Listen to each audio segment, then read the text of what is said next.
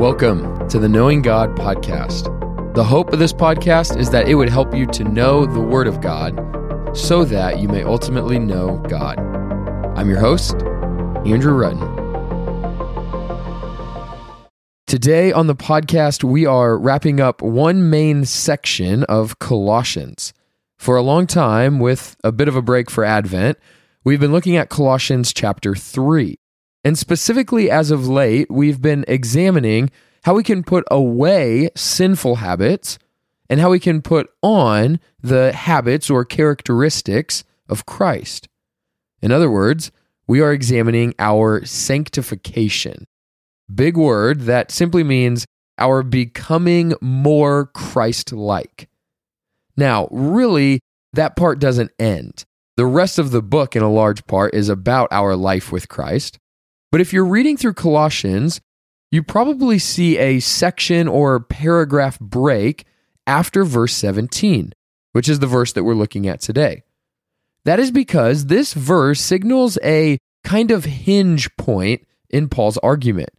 It operates as both a bit of a cap to the previous section, as well as another launching point into relationships in life, which is the next section. So let me read Colossians 3:17, and then we'll get into why this is a pivotal center point, or a thesis even, for all that Paul is exhorting Christians to do, how we are to see our life with Christ. So this is Colossians 3:17. And whatever you do, in word or deed, do everything in the name of the Lord Jesus, giving thanks to God the Father through him. You see how that is a bit of a center point to Paul's exhortations to live holy lives in Christ? In short, here is what I think Paul is saying. All of life, all for God. All of life, all for God. If I could boil that sentence down in Colossians 3:17, it would be all of life, all for God. So everything we've been looking at in the last handful of verses, I think could be summed up with all of life, all for God. And everything that we are about to look at in the final couple sections of the book could be introduced by this call saying, Christians, live all of life, all for God. So let's just walk through this verse with those two headings, all of life, and then we'll look at what it means to live all of life, all for God. So first, Paul is talking about all of life. Look at that first phrase. And whatever you do, in word or deed, do everything. All right, that's almost a bit of overkill, right?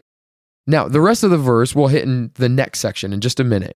But for now, consider those phrases.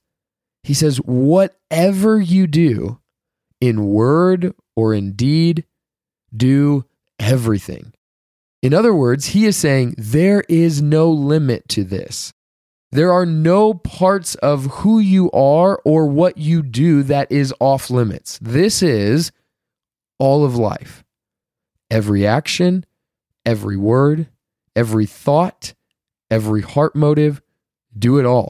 Do everything. All of your life needs to be wrapped up and captured into this. And even take a moment and honestly think about all the different sections of your life.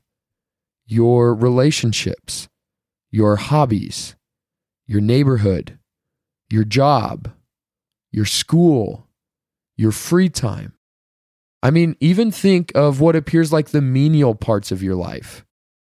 When you are filling your car up with gas, when you brush your teeth, when you're driving home thinking about that conversation you had that day with the coworker, when you're mowing your yard, when you're waiting at the doctor's office, when you're watching Netflix at night, when you're folding laundry, when you're rehearsing that confrontational conversation you have to have with your friend tomorrow in your mind, when you're talking to your parents on the phone, when you're walking in your neighborhood, when you're watering your plants, when you're changing your kids' diapers.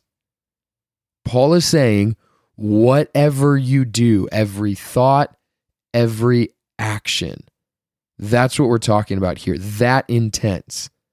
And he's saying, do it all with what? Right? Now that you've got those moments in your mind, hopefully all these kind of moments, the big parts of your life, and also the small moments, the menial thoughts and actions. What should you be doing with them?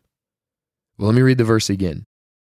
He says, whatever you do, in word or deed, do everything in the name of the Lord Jesus, giving thanks to God the Father through him. Think about all those moments we just talked about and ask yourself, are they infused and impacted by your relationship with Jesus Christ? And I think this is actually an area where we need to pause for a moment and really challenge ourselves in. I think for many, the common idea of Christianity is that you go to church, you read your Bible occasionally, you do a couple good things, you give some money to a church, and generally you have some Christian moments in your life. I think for a lot of people, that's their view of Christianity. And I know that was my struggle for a long time. For most of my life growing up, I thought that being a Christian meant that you were generally a good person that generally believed in God. And what that meant was that I tried to do more good things than bad, that I knew I should probably go to church, and that when times were really hard, I should probably pray. My view of this verse would have been that Paul said, and on Sunday mornings when you go to church, and a few other times during the week when you can squeeze God in, do those few moments in the name of the Lord Jesus. Not whatever you do, not in all your words and works, not all of life for God, but the Christian moments.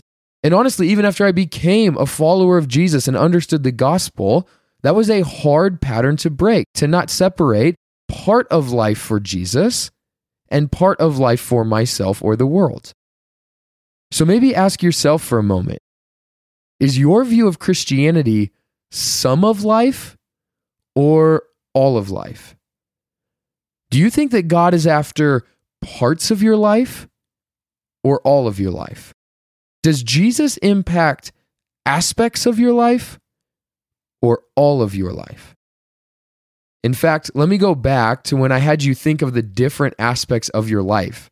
And what I want to do is, I'm going to read the same exact list that I just gave you a few minutes ago. But now, instead of just thinking about all these aspects of your life, I want you to be thinking about if Jesus impacts these areas of your life. Paul is saying all of life, all for God. Every part of your life should be impacted by your relationship with God through Jesus Christ. Is that true of these areas? Your relationships, your hobbies, your neighborhood, your job, your school, your free time. Now, some of those might be fairly easy for you to consider, but let me keep going.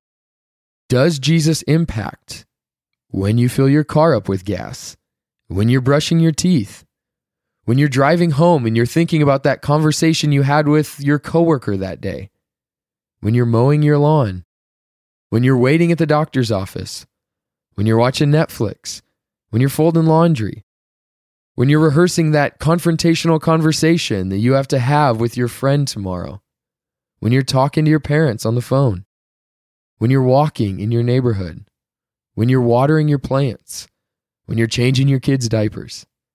I know it may sound crazy, but Paul is saying every single one of those moments, every single one of your thoughts, every single one of your days, every single one of your actions need to be captured under your union with Jesus, all in thankfulness to God the Father. Maybe one more time, just most bluntly, there is no part of your life that is free from your union with Christ. That is what Paul has been saying in Colossians. All of life should be lived with Christ in mind, out of Christ's example. That is why he's been so set on getting rid of old patterns of life and becoming one with the person of Christ, looking like him, living like him, talking like him. Why? Because whatever you do, in word or deed, do everything in the name of the Lord Jesus, giving thanks to God the Father through him. So here's my challenge for you today. I'm hoping that maybe a particular area of your life was brought to mind by the Spirit so far in this episode, especially maybe just a minute ago. As I read through that list, I'm hoping maybe one stuck out, or maybe even now you can rewind, go back, listen to that, and just see if the Spirit brings an area of life to mind. And I want to challenge you to consider that particular area of life and simply ask yourself, how can Jesus impact this area in greater ways? If I wanted to say it more theologically, you could ask, how does my union with Christ shape my beliefs, desires, actions, or deeds in that part of my life? Because you are united to Jesus, and he is in you and with you in that area of life. And if that is true, that changes everything. There is nothing, no part of your life, heart, or mind that is not impacted by your union with Christ. So, how should that reality impact that area of life? Whatever you come up with, don't just think about it today, think that's cool, and move on. But actually pray and let him impact that relationship, that part of life, and that habit. Friends, may God bless you and keep you. May he give you favor, grace, and peace.